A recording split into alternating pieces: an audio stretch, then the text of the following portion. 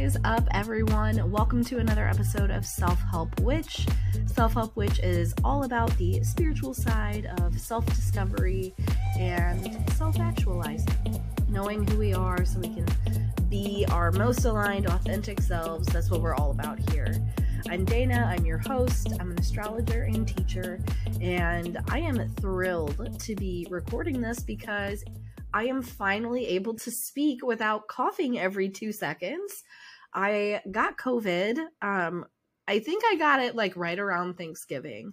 It was actually the first time I've gotten it, so I'm super lucky, but also not because I'm in my 3rd trimester of pregnancy, and I definitely would have preferred to have gotten it prior to being pregnant because that shit is scary. I called my doctor and I was like, so what do I do? Like, what do I need to do here?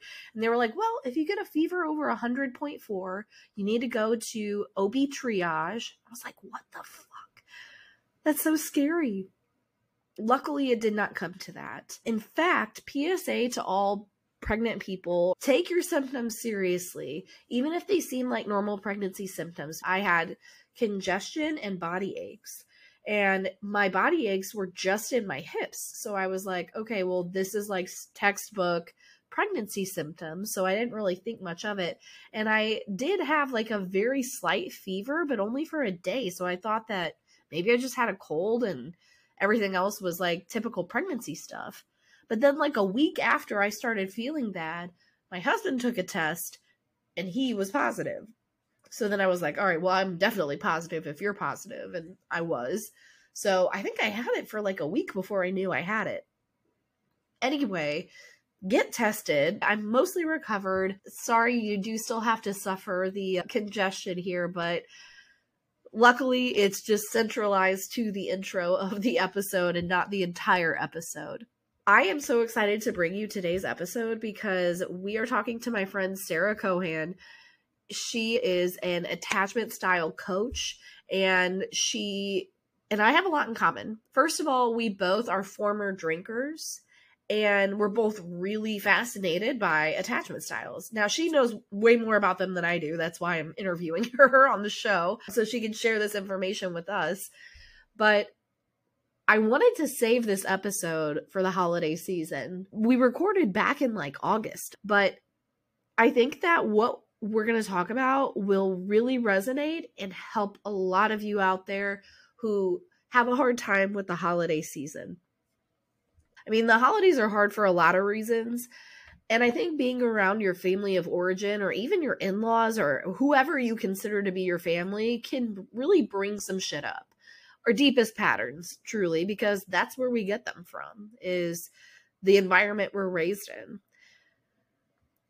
And for many of us, at least some of those patterns are rooted in our attachment style. Now, your attachment style, if you're unfamiliar with this phrasing, it just refers to your approach to relating in relationships based on what you were modeled and how you were cared for as a child. So Sarah clearly is going to explain all of the ins and outs of this in the episode, but essentially there's 4 primary styles, and right now we just kind of need to know you can be securely attached or insecurely attached. And just like all things healing, there's not a linear path from insecure to secure, right? Most of us kind of bop around depending on what's going on in our lives or how much awareness we're dedicating to the patterns that we have, our self-awareness in general. But when we're around our family of origin, or we're in a time of year where we're thinking about our family of origin, we don't even necessarily have to be around them. These patterns are going to get brought up again. They're going to come up in a big way, especially if we're not aware of them. That's when they tend to be the most prominent. Ironically so, because we might not even realize that we're falling back into these habits. But it's really important that we are aware of them, because what can happen when we're not is we self-sabotage. We do things that we really don't mean to do. We say things, we treat people in a way that isn't helpful. And not just other people, but the way we treat ourselves can get really shitty. It can get really convoluted and really problematic. We can treat ourselves poorly. The other piece of this is that addiction can play a role in your attachment style. So I have talked a lot on the show about codependency and being not a lot about being an anxiously attached person, but I am. And Sarah and I kind of talk about like the intricacies of that. But if you're talking about codependency, you're also talking about addiction to some extent, or substance use and abuse. And if you've been around a while, you know that that was actually like the reason that I started Self Help Witch. I had quit drinking and I wanted to create a space for people to feel okay with making that choice. Because for me in my journey, it felt like an unacceptable choice to the communities that I belonged to at that time. So it was really lonely and hard. And I wanted to create community for people around that. But I also realized in my sobriety how much of a crutch drinking was and how much it actually wasn't helping me at all. It was in fact making it harder for me to find fulfillment and happiness. And once I learned the language of like codependency and attachment styles, what I also realized was how my drinking patterns and habits played a role in what I wasn't getting. Because really what your attachment style is, and Sarah talks about this, is an attachment strategy. It's how you learn to connect with people. And for me and a lot of people who identify as codependent or anxiously attached, drinking plays an integral role in how you connect with people. And what I realized was I had believed on some level subconsciously along the way that I could not connect with people without alcohol. And I think that that is true for a lot of us on some level because of the society we live in, because of maybe the families we were raised in, because of the social anxiety we might be dealing with, because of our beliefs about how lovable or not lovable we are. For what a variety of reasons, drinking has become such a central part of the way we do almost everything. The way we celebrate, the way we commiserate, the way we wind down at the end of the day, the way we socialize. And ultimately, it absolutely plays a role in how we connect with other people, which is what attachment styles and strategies are all about. So Sarah, I wanted to talk with her because I wanted to talk with an expert about how these things are all connected and what we can start to do to unravel them in order to understand ourselves and our needs more thoroughly and more clearly. And I will say, you don't need to want to be sober or sober curious to get something out of this episode. It's so important for us to just explore these questions of like, why do I do this in relationships? Why do I feel like the need to compulsively text my husband? Or why do I feel nervous to go to a social function if I'm not drinking? That's a question that I very actively ignored for a long, long time. But what I wish I would have known sooner was how much better I would feel without drinking. Because I thought it was helping me for so long. And in fact, what it was doing was making me more sad, more disconnected, more unsure of myself.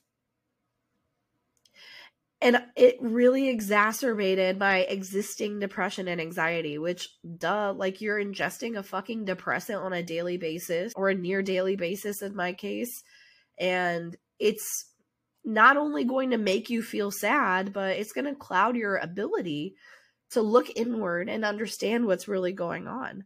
I just thought there was something wrong with me inherently. And the truth was, I just needed to stop drinking for a little bit to understand where those feelings were coming from and get a clear head. And again, I know that sobriety from drinking is not going to be the choice for everyone, and that is okay. That's not what this episode is about. This episode is about understanding your needs from the lens of what was I taught about relationships and what did I learn I need to do to get connection with people? And how perhaps does drinking or any kind of activity that takes me away from myself play a role in that? These are powerful questions to ask if you're on a healing journey, and I think they're worthwhile. So that is why we're bringing this episode to you today. We are digging into this intersection of attachment styles and addiction, how they feed one another, and how when you're aware of both, you can really begin to heal on a whole new level. So I hope that this brings some support to you as you navigate the holidays, especially if you're spending time with your family of origin. If you're interested in working with Sarah, which you will be after listening to this because she's fantastic. Her information is in the show notes. You can connect with her, get on her email and wait list. Run, don't walk, because she's been doing a lot of learning. She's had firsthand experience, which you'll hear about on the show. She is absolutely someone I would trust with this work. So that information is all in the show notes for you. I'm also planning on opening my birth chart reading books for a very limited time before my baby arrives. They're due on February 15th. We'll see when they come, but I will be opening like for a super brief period of time around the end of the holidays. So I'm going to open that up to my email list first.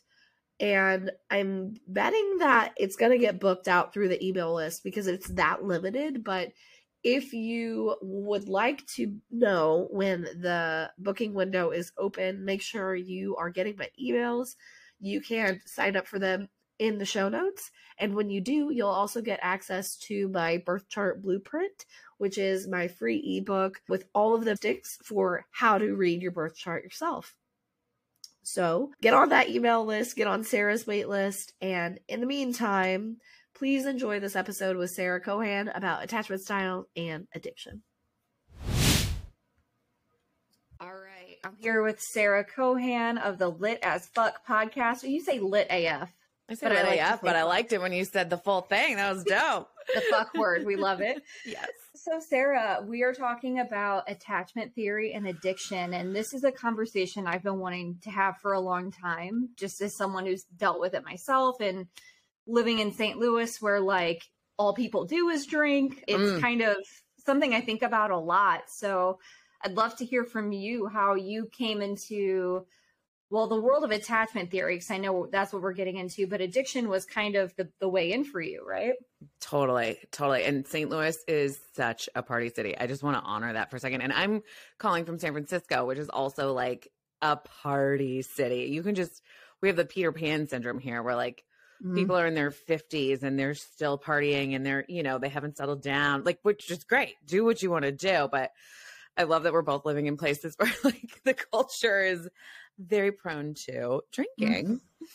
Yeah. And not questioning it. So I'm really excited to get into this today. But yeah, so sobriety really was my entry point into attachment style. So I'm really excited to talk to you about it today. So I'm assuming that at one point you were a drinker. Yes, very much so. Very, very much so. I think my first drink was actually at church in communion. And I remember being like, and I grew up in a wealthy neighborhood. I myself was not wealthy, but we had fancy Napa wine served at our church. Yeah, like legit. So I remember feeling kind of this numbing, fuzzy, warm sensation at church when I was drinking. And I was like, this is fun. Like maybe I can do more of this. So I think I really started drinking around the age of 14, something like that. And really never, ever looked back as soon as I started. I was just like, this is a part of who I am. That's, it became a lot of my identity without me even realizing it. I'm curious, like, did you feel the same way? I was just going to ask you, like, I feel like that is a huge reason why people don't stop drinking. I literally would tell people drinking is a part of my culture. And I guess it kind of was, it was a part of everything I did. If you think about what culture means, it's like what we do around here. And absolutely. I was a drinker. I was a craft beer aficionado. I was a wine snob. Like I was all of those things. Yeah. Why do you think that happens? Oh my God. I love that you just said that because it's like, yeah, why do we value the knowledge of drinking so much? Like, I was too, like this huge wine snob and loved wine tasting. And when I lived in Europe, I did all these beer tours across, the continent. And it was just very much a part of my identity for sure. And, I think it's like now I know what was really going on. My subconscious was just had this old habit that met a need. I was meeting a need of relaxing, like communing with people. It's so social. It's enjoyment, it's entertainment. And for me, it was a lot of novelty because I would drink all night long and like eventually got into a lot of drugs and would stay up until it was sunrise. And I was having a blast, like a lot of fun, a lot of entertainment. But then eventually I became addicted to that high of like going out and having that, high level of energy around me. Mm-hmm. And it made it so that being at home alone was like unbearable. Which I'm laughing now because like I've been sober for almost 3 years and like I love being home alone. It's like my favorite thing. You can't like rip me out of this house. So yeah, I never thought I would get to this place, but I really, when I think about it, I was meeting those really important needs to me at the time. And like coming from a super traumatic household, it really like gave me a moment in the day when I felt like relaxed, really, truly. Yeah. You mentioned the social component of drinking. And I think that along with the fact that it helps us relax, at least for me, and I'm curious for you, like I realized after I stopped drinking, how much drinking was helping me with social anxiety. Totally. And just to kind of like take it back to the need, like, why do we identify with this? Well, because I think deep down, I was afraid of being rejected. Totally. And if I'm a drinker, then I'm like you, and we have something we can talk about now. Like, was that at all a thing for you? For sure. And I was so slow to admit that. I was like, I'm a social butterfly. Our culture really values extroverts and really, being social creatures and being outside. I say that now, actually, after COVID, that almost feels like outdated to say. But I think that I was really writing that value of our society. And never thought of myself as someone that like had this crutch. It really was a crutch of drinking in order to be social. And then as soon as I quit drinking, I was like, oh my God, I'm in a room full of people. This is crazy. Where do I start? What do I do? Everyone's watching me. None of these things were true, but like, this is where my brain went. So it was totally a crutch to deal with social anxiety that has just gone like so untreated throughout my entire life. Yeah. How did you get to the place where you decided to stop drinking? Yeah. Great question. What was my rock bottom? My rock bottom was like literally right before the pandemic. It was the January of 2020. Mm-hmm. And at the time I was working for Burning Man. Have you heard of Burning Man? Oh yeah. Big old party in the desert. I did. Cool. Yeah, it was cool. It was crazy. It was amazing. It was very life-changing, very transformative. And along with working for Burning Man, for me, and this is not true for everyone, I'm speaking from my own perspective, there was just a lot of partying. And so I was going out all the time. I was, doing a lot of drugs and I was in this cycle of like staying up all weekend and then being so exhausted through the week. But by the time the weekend came and I had my energy back up, I was like, now we got to go out and party again. So I think my body was just straight up exhausted. And it was kind of like, I think my body was telling me I needed a break. I was getting chronic migraines with like auric, like, what are those called? Like auras. So I would like, my vision, I was doing like acid while my vision was just like tripping balls. And I was like, I'm sober and I'm at work. How is this happening right now? So my body was just like giving me all the signals of you gotta quit. And for me, this is also wrapped up in quitting smoking as well. So at the time I was smoking Juul. I don't know. Are you familiar with the Juul? Oh yeah. Love that. So I was rocking the Juul and I was smoking like 2 pods a day because I knew I was going to quit. I had this goal of quitting smoking because I wanted to start to take care of my body in order to start the process of getting pregnant. Like I did not want to blame my child for me having to quit smoking or drinking like immediately. So I was trying to get ahead of that. And I was like, I think I need to quit Juul. But in my mind was like, we're going to quit. What the fuck? We're going to do this more and more and more and more and more and more and more and more and more. So I was getting these migraines. My body was just depleted and exhausted. And a bunch of friends of mine usually do Sober January.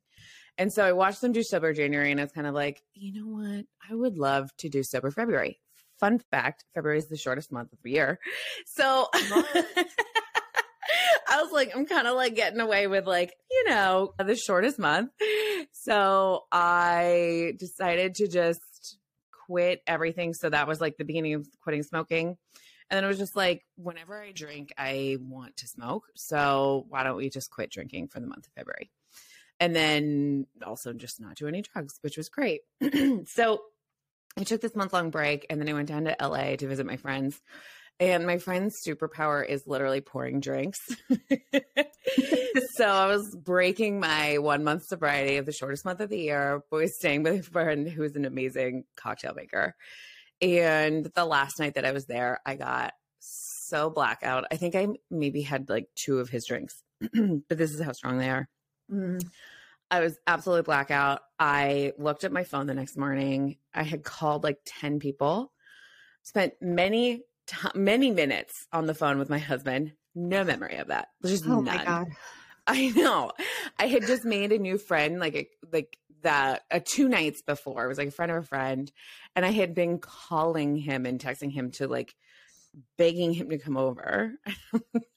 And I was just like, oh my God, he's never going to be my friend again.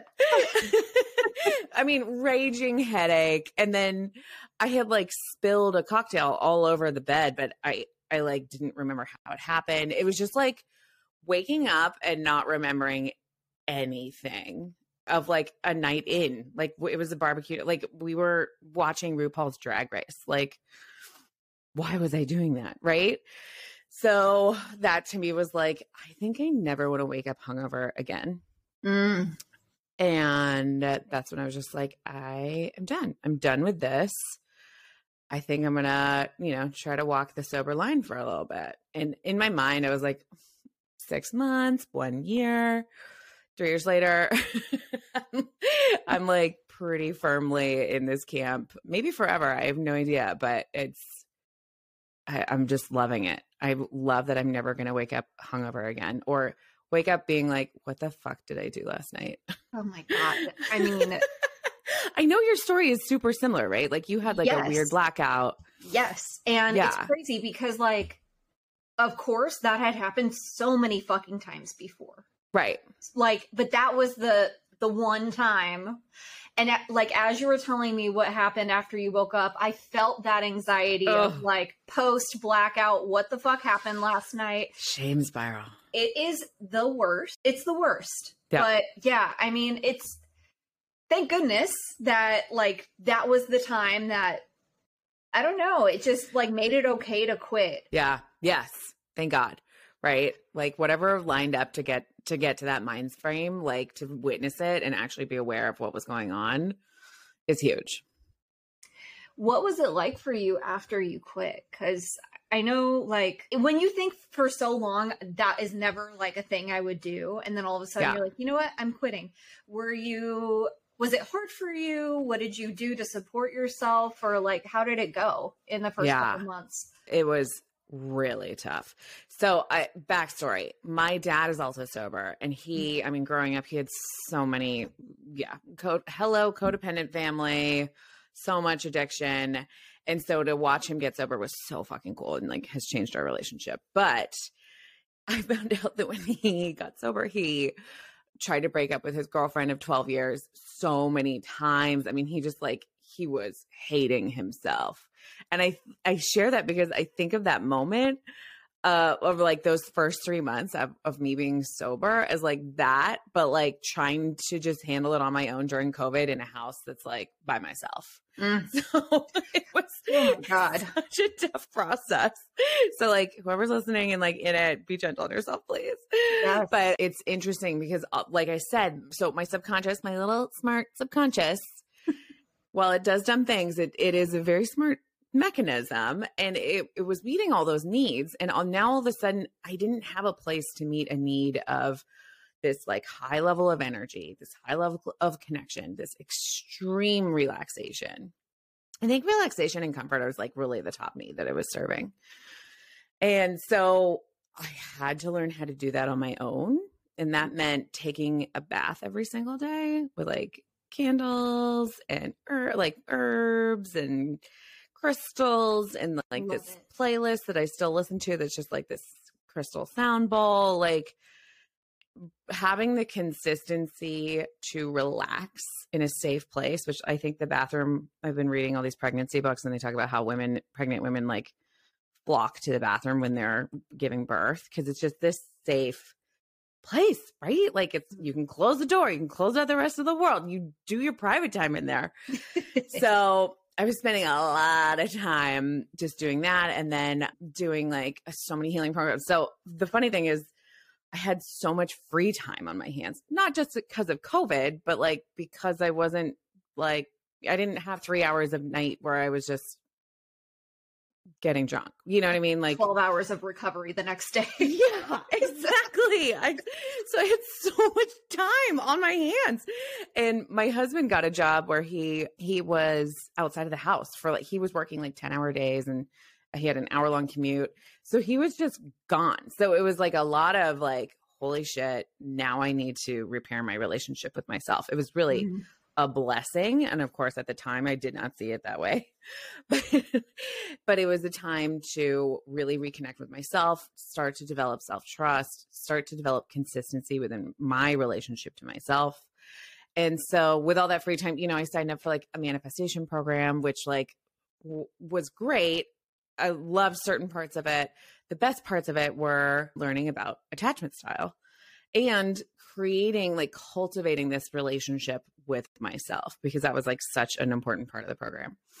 So I was like journaling every night and like asking myself questions about like my relationship with money, and like through all of that, like starting to do, you know, shadow work and reparenting and learning what those things are. So incredible transformational time.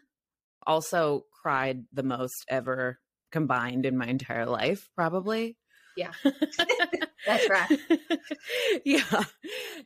This episode is brought to you by Shopify. Whether you're selling a little or a lot, Shopify helps you do your thing, however you cha-ching. From the launch your online shop stage, all the way to the we just hit 1 million orders stage. No matter what stage you're in, Shopify's there to help you grow. Sign up for a $1 per month trial period at shopify.com/special offer, all lowercase. That's shopify.com/special offer. Look, Bumble knows you're exhausted by dating. All the must not take yourself too seriously and 6'1" since that matters. And what do I even say other than hey? Well, that's why they're introducing an all-new Bumble. With exciting features to make compatibility easier, starting the chat better, and dating safer. They've changed, so you don't have to. Download the new Bumble now. Yeah. I'm curious, how did you, like, what was your first 3 months? Well, so it sounds like you had a lot of support, which is incredible. I was very concerned about how people would feel about my sobriety. So it was a very private thing. You know, my husband knew and he was super supportive, but I did not tell my family. I like avoided the conversation. And so it was tough because it was private and I felt like I didn't have anyone to talk to about it. Yeah. And I was in therapy and that helped, but I had read a book. Oh my God. It's by Annie Grace. I can't remember the name of it. I'll have to add that in later, but put it in the show notes. Yeah, but it'll be in the show notes. I'll figure it out. But Yeah. It was basically like a logical explanation as to why the reasons we drink are not valid. And it really opened my eyes to like, oh, you like the taste of wine? Well, guess what? Alcohol has formaldehyde and it deadens your taste buds. So no, you don't. I was like, yeah. You know, we've just like trained ourselves to think we like it because our society like upholds it so much. Yes. Yeah. Absolutely. And, you know, I had thought about, because I was so lonely, joining some kind of program or something. And my therapist at the time was a former alcoholic. So he was religious, which was never an issue in our therapy. I'm not religious. I'm spiritual, not religious. You know, I don't go to church, but I had a huge aversion to 12-step programs because I didn't like how it seemed to me that there was a language of disempowerment, like the whole I'm not in control thing. I don't like that. For me, I feel like your sobriety journey, which seems like for you it was, is about who am I? And like, let me restore my power in my identity. Totally. So I was going to ask you, I'm curious what your thoughts on 12-step programs are. Yeah.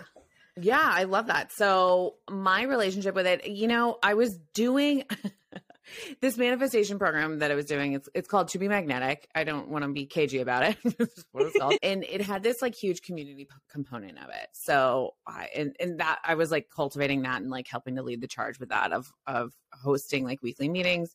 And I called these meetings like AA for feelings. Like it's just a lot of women like getting together and being like, this is what I want. And I feel like I can't have it. And this is why. And, you know, we'd have group cries and it was so beautiful and lovely. So I was getting this kind of community aspect through this work. And I feel like that was kind of the replacement of AA. So right before COVID hit, my therapist, I was working with a couple therapists with my husband, and she suggested that I go to Al-Anon or Codependence Anonymous. And I was like, why? Well, she's so smart. So I looked up like a meeting that was close by. And again, this was like this was probably like mid-February, right before COVID hit. And there was I think it was Al-Anon or Codependence Anonymous. Honestly, they're so similar. I have no idea. But there was a meeting nearby me, and they start off every meeting with like a 30-minute meditation. And I was like, I can do that. I'm super down for that. And then everyone shares, and they kept the lights off when everyone shared, which I just loved because it like truly made it feel like super anonymous. And it was wonderful. But again, that language that you're talking about of like the disempowerment and the lack of control, the identification of always starting each meeting by saying, I am a codependent, or, you know, I am, however they started with Al-Anon. To me, it's like reinforcing with your subconscious, like language is so important to your subconscious. Mm-hmm. And so by stating that every meeting, to me, it was just like, how are you ever going to change? Like you're reinforcing this image with your subconscious that you're still that person. And I think it's more important. Like whenever I talk about my recovering insecure attachment type, I say recovering because I want my subconscious to know that we are on the road to security. Like that is the destination. We are changing. Right. So that was probably my biggest issue with the meetings. And it just seems like I think they're great for some people. Like truly, they give you that community aspect. That there's so many resources that they talk about, but I walked away just feeling like this incredible amount of guilt and shame that I wasn't sure that group was going to be able to help me process, because it felt like the group was matching that level of guilt and shame, if that makes sense. That makes perfect sense. And I'm glad you said too, like, I don't want to take anything away from, if these groups are helping you, that's incredible. Like whatever works for you, works for you. Yes. I do wish that there were groups though, where that identification piece wasn't so fundamental to the whole operation. Fundamental. Yes. Ingrained. Mm-hmm. Yeah. Like you got to make change. Yeah. And that has to be the purpose of the group. Like we're not just here to talk about how powerless we are. Right. But I think the piece about attachment styles is so important because that's actually what helped me really start to make change, I think, was recognizing I was codependent and for me, anxiously attached. And I'm not an expert on these things. So I'm not sure if like what the hierarchy is here, like if codependency is a part of anxious attachment or if like how they're different. Are they the same thing? Great question. Yeah. Great question. Yeah. So I'll just quickly go over the attachment types for anyone's listening that we're catching you up on what this is. So Attachment theory is basically a system that helps us to understand how we attach to our caregivers as children. And there's 4 types.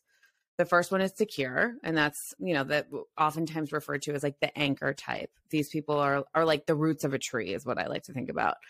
They're very secure in themselves. If they're in a situation where they feel like triggered or something, something's not going their way, they're not making up stories about what is going on. They're just like, oh, this person's upset. Okay, that's that's their deal. I'm over here with my feelings and I'm fine. And we're going to work through this.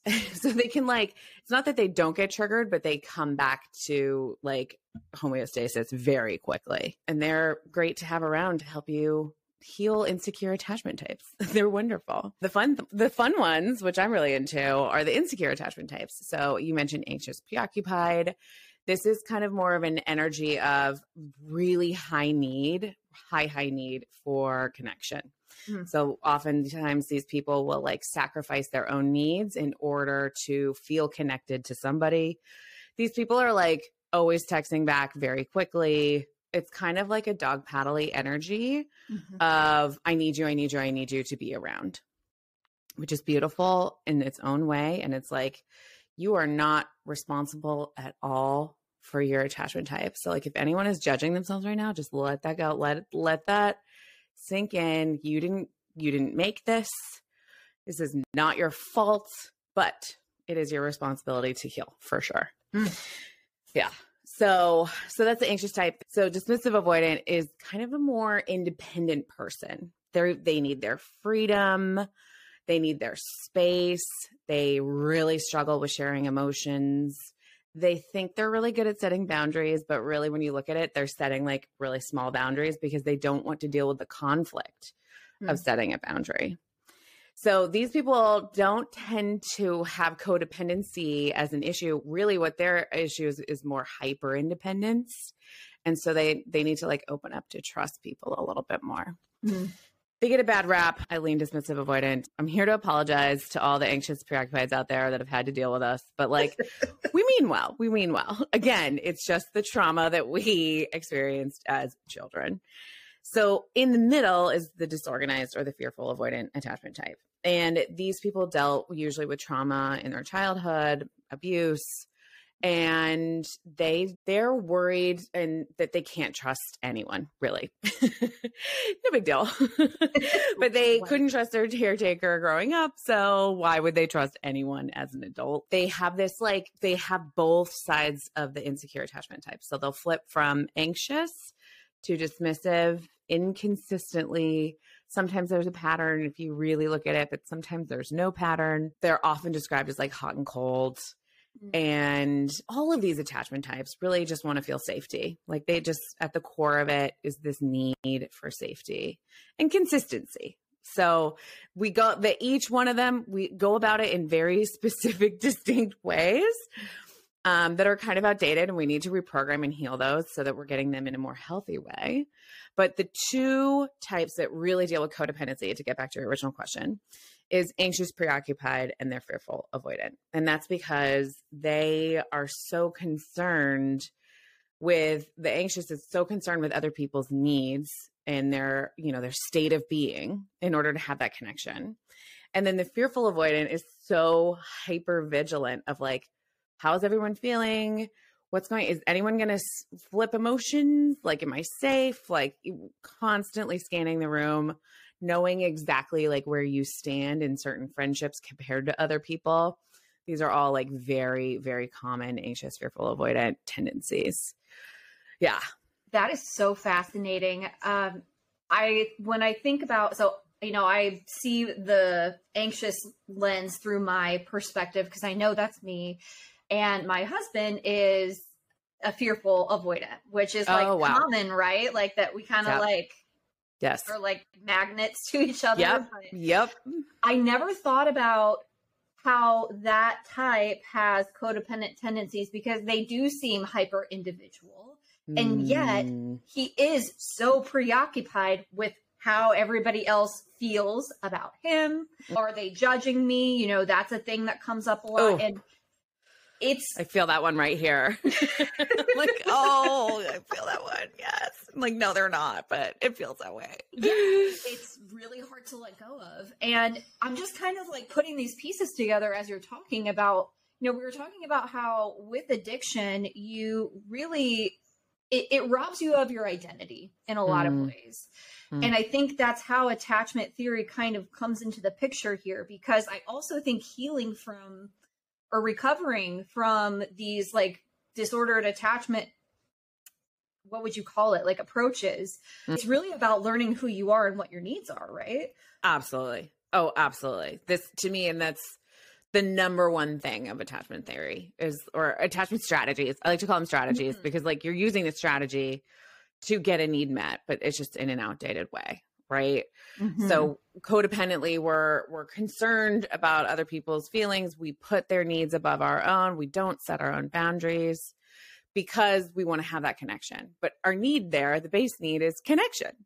So it's like, how can I still feel connected? Usually, especially for anxious and fearful avoidance, how can I start to have connection with myself in order to start to have connection from outside sources? Yes. And it is such a paradox. And I still deal with that now. And I think, I think recovery is ongoing. Yes. Like it's, yes. And so I've accepted that. I'm okay with that. But how hard was it to accept that at first? Because as you said, like, I want connection deeply. Yeah. Like, oh my God, please, let's just all get along. And when you set a boundary, it is very painful at first. Oh, so and even painful. now, like something as simple as, I'll tell this story and I might cut it out. Who knows? We'll see. I'm so excited.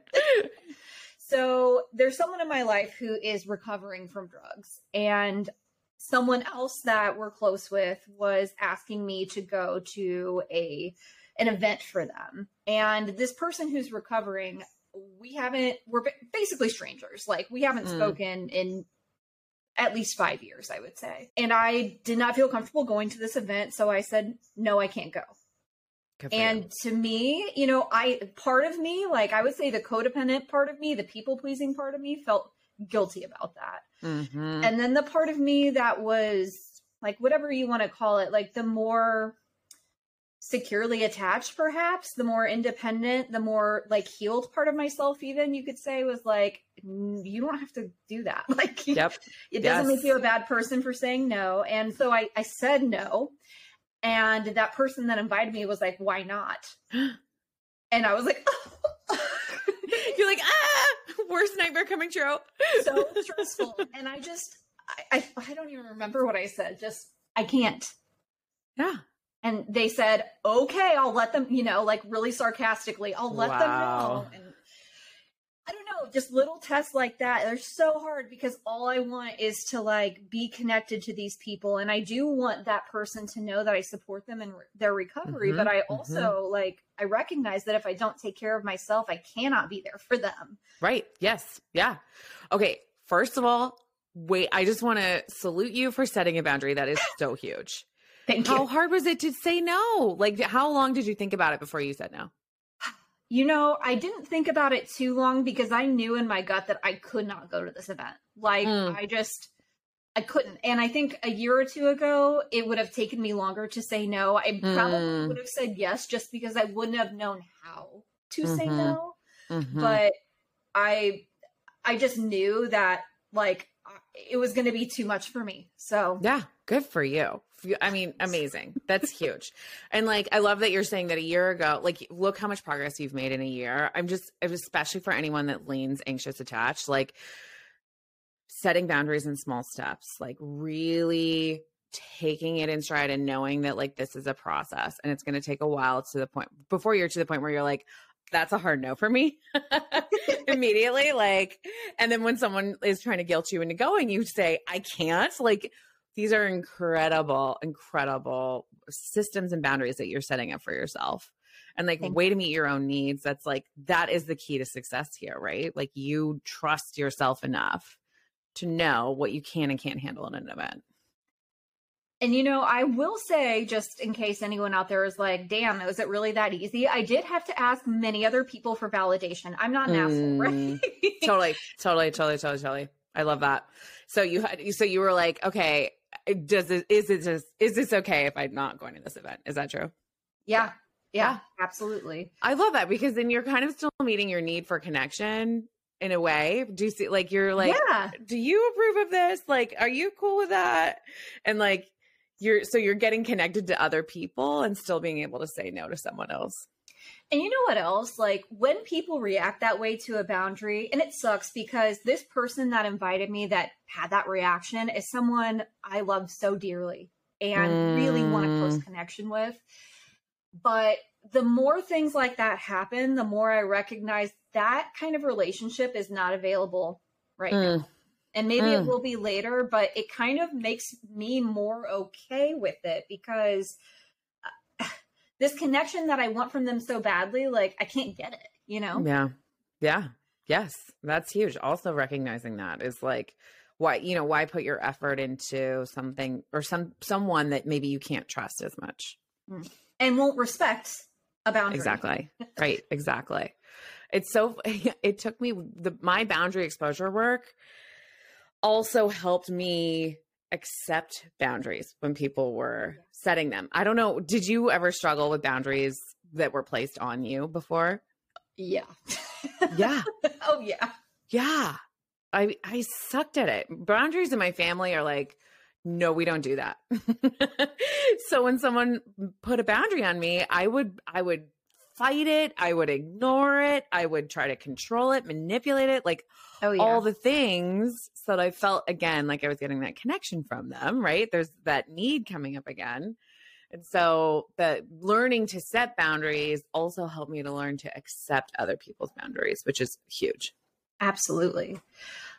I have a question. I'm curious what your thoughts are on this. So as I was learning to do this, and I'm still learning to do this, as we're saying, I kind of realized how the precedent societally is to have no boundaries. At least from where I stand, like, that's kind of what I noticed. And I'm just curious what, like, our social conditioning has to do with this conversation from your point of view. Oh my God. I mean, I think women are anyone that's socialized as female is taught to, it's not just growing up in a codependent family. It's not just growing up with a hella trauma. Like, we are taught as women and as females to put the needs of others above ours, to constantly be aware of how the group is doing. Right. And that's part of that safety. Like, one of our core needs as human beings is connection, to be in a community, right? To be safe in our tribe. So it's not surprising that these are the strategies that we've created in order to feel safe. But then society puts this additional layer onto us of like, always smile, like always make sure that everyone else is having a great time. And when you learn those things, you're also learning that your needs are not important, right? No means no. Like, how many times have you heard that and thought, oh, I've been in so many situations where I said no, and the person I was talking to just assumed it was a yes, or just assumed that I didn't know what I wanted. I mean, we're healing deep cultural wounds, like deep cultural wounds. So I think that part of it really is childhood programming, and also part of it totally comes from society. What do you think?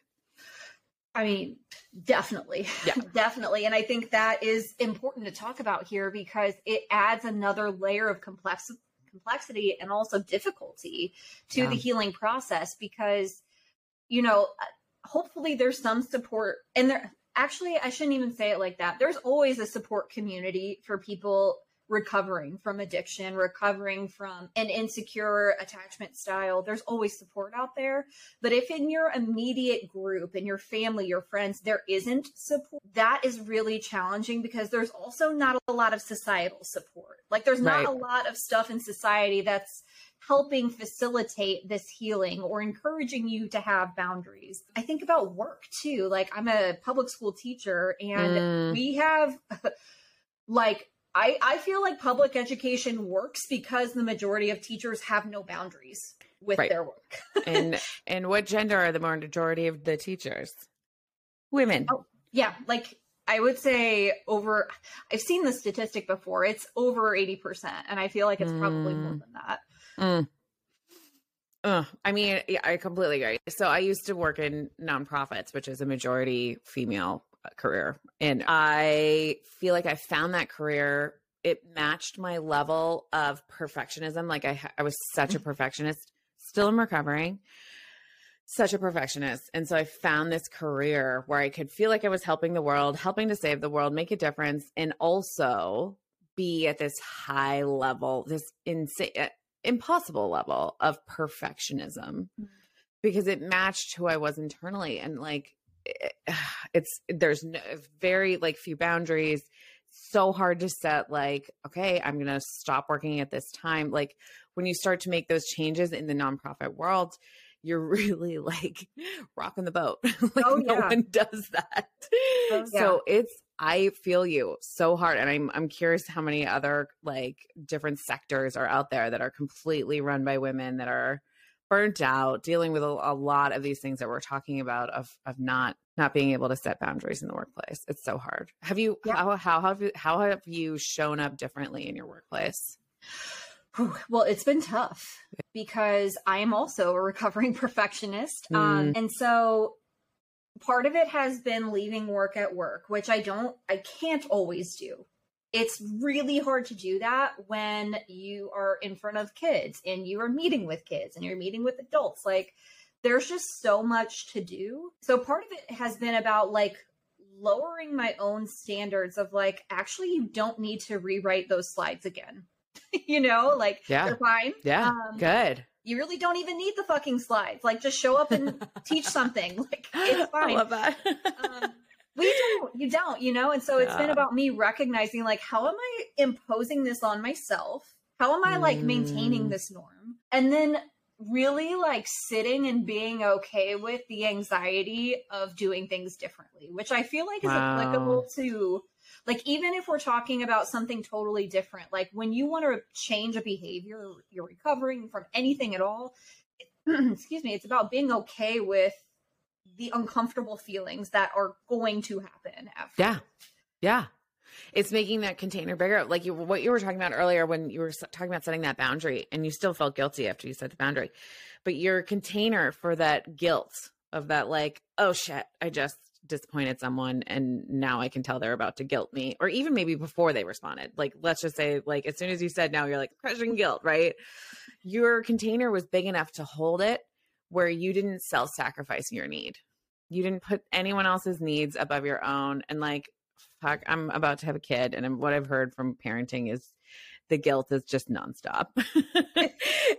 So my work, I feel like my work that I've been preparing for this is to widen my own container of guilt, so that when I'm unable to pack that lunch, or I'm unable to offer that after school activity, whatever it might be, I'm like, this sucks. I can't do this. And I have to live with this. Like, I have to be able to hold that guilt and then eventually heal it so that guilt isn't the first thing coming up. But like, baby steps here, you know?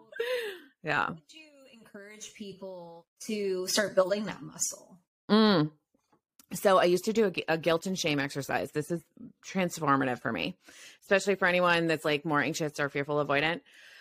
Every night before I went to bed, I would just map out like four different shifts during the day. So like 9 to noon, noon to 4, 4 to 8. And I would just map out any time that I felt guilt or shame, especially because the fearful avoidant is so prone, the codependent really, so prone to guilt and shame.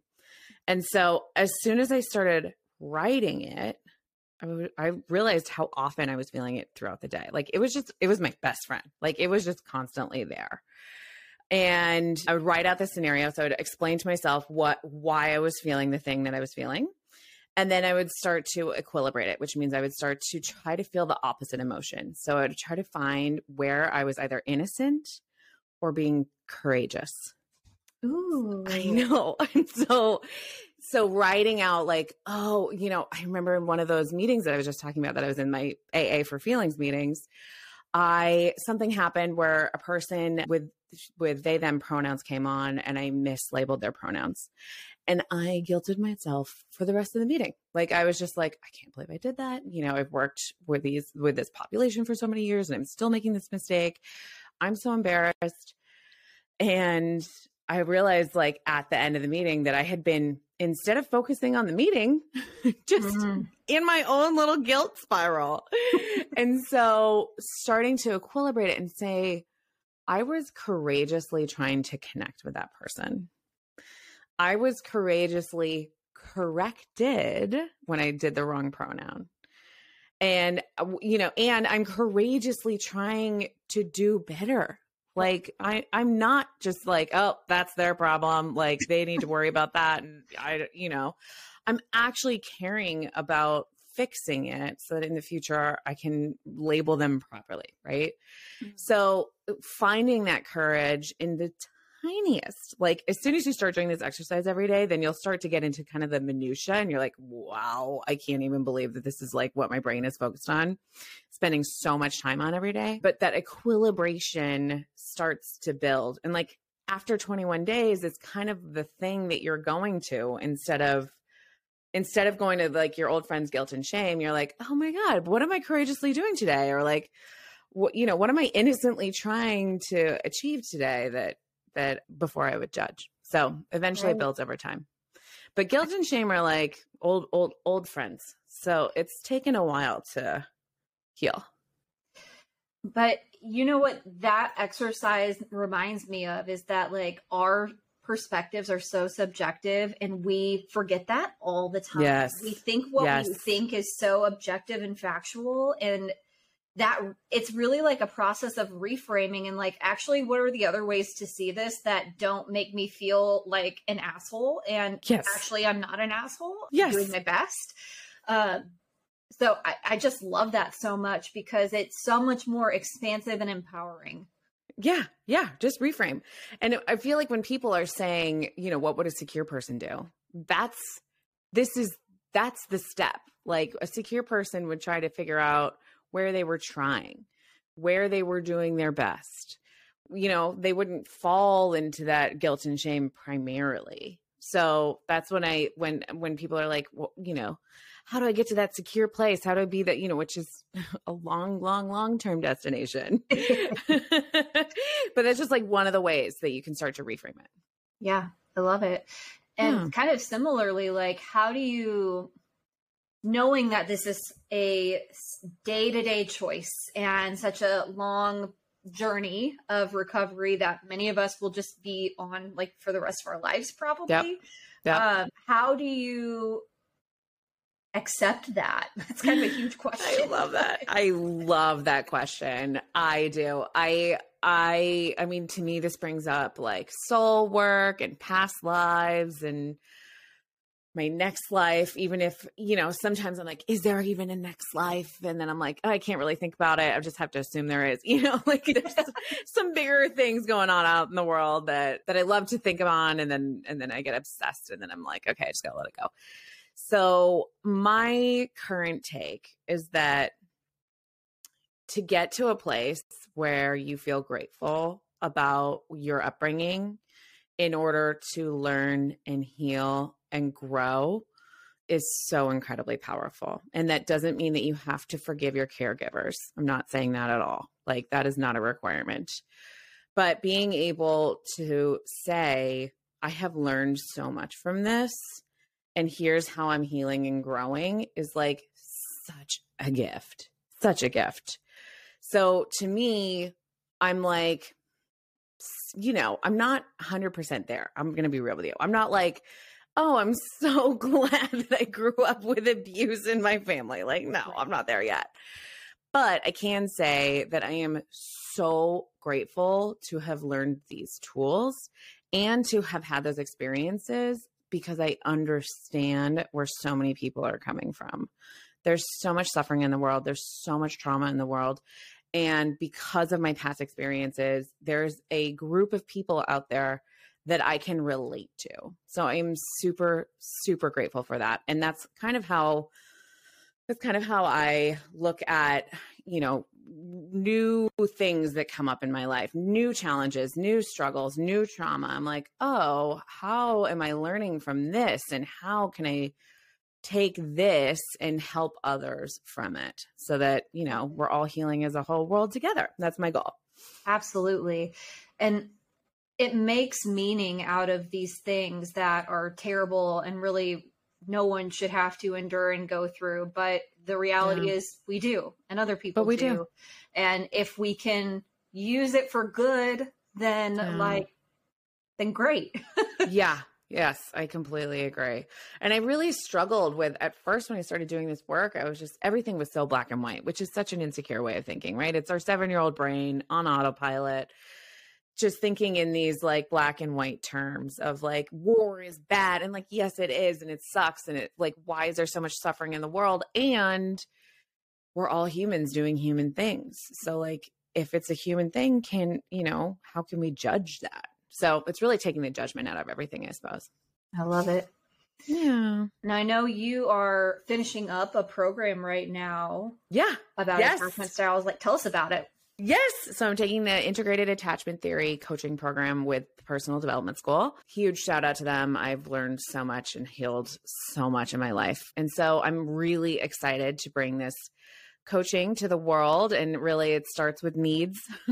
in case you didn't hear the thesis statement of the conversation, it's all about needs. So I'm really excited to just help insecure attachment types heal and try to find that deep well of confidence in themselves so that they're setting boundaries just like Dana and having a bigger container for guilt and shame, but really just to show up in the world like authentically and as bravely and safely as they possibly can. Amazing. Yeah. And you'll be, when this airs, you'll be on maternity leave. Yeah, we're time traveling. Yes. I'll be on maternity leave. So if you're interested in working with me, you can sign up for my coaching waitlist and you will be the first to know when my calendar is open, what kind of offerings I'll be doing. So you can sign up there at sarahcohan.com/coaching. I spell my name sarahcohan.com/coaching. And then I'm also the host of the Lit AF podcast. So if you're interested in healing and spirituality through the attachment lens, really I dig into like what each like attachment style need is through things like tarot, astrology. Dana was on, we're forward now. Dana was on in August, she does an amazing astro report. We talk about sobriety. It's so fun. You can check out that episode. But yeah, it's just a super fun place to kind of heal with, your attachment style in mind. Yes. And guys, Sarah's hilarious too. So if you want to laugh while you heal, which we need to laugh. Like this I really appreciate that about you because healing is like, it's hard. It's heavy. So hard. And we should, I don't know, sometimes we just need some levity. So I really appreciate that. Oh my God. Thank you. It's so important to me. I don't do anything unless I'm having fun. So yeah, come check it out. It's available on like any podcast app, just Lit AF. We'll have it linked to in the show notes. Let's put it in the show notes. Yeah. I love it. Thank you so much, Sarah. This was like an amazing conversation. I know it's going to help a lot of people and you're the shit. Thanks. Thank you. Oh my God, Dana, you're the shit. Thanks for being on the show. Yeah. It's just so fun to connect with you. Yay.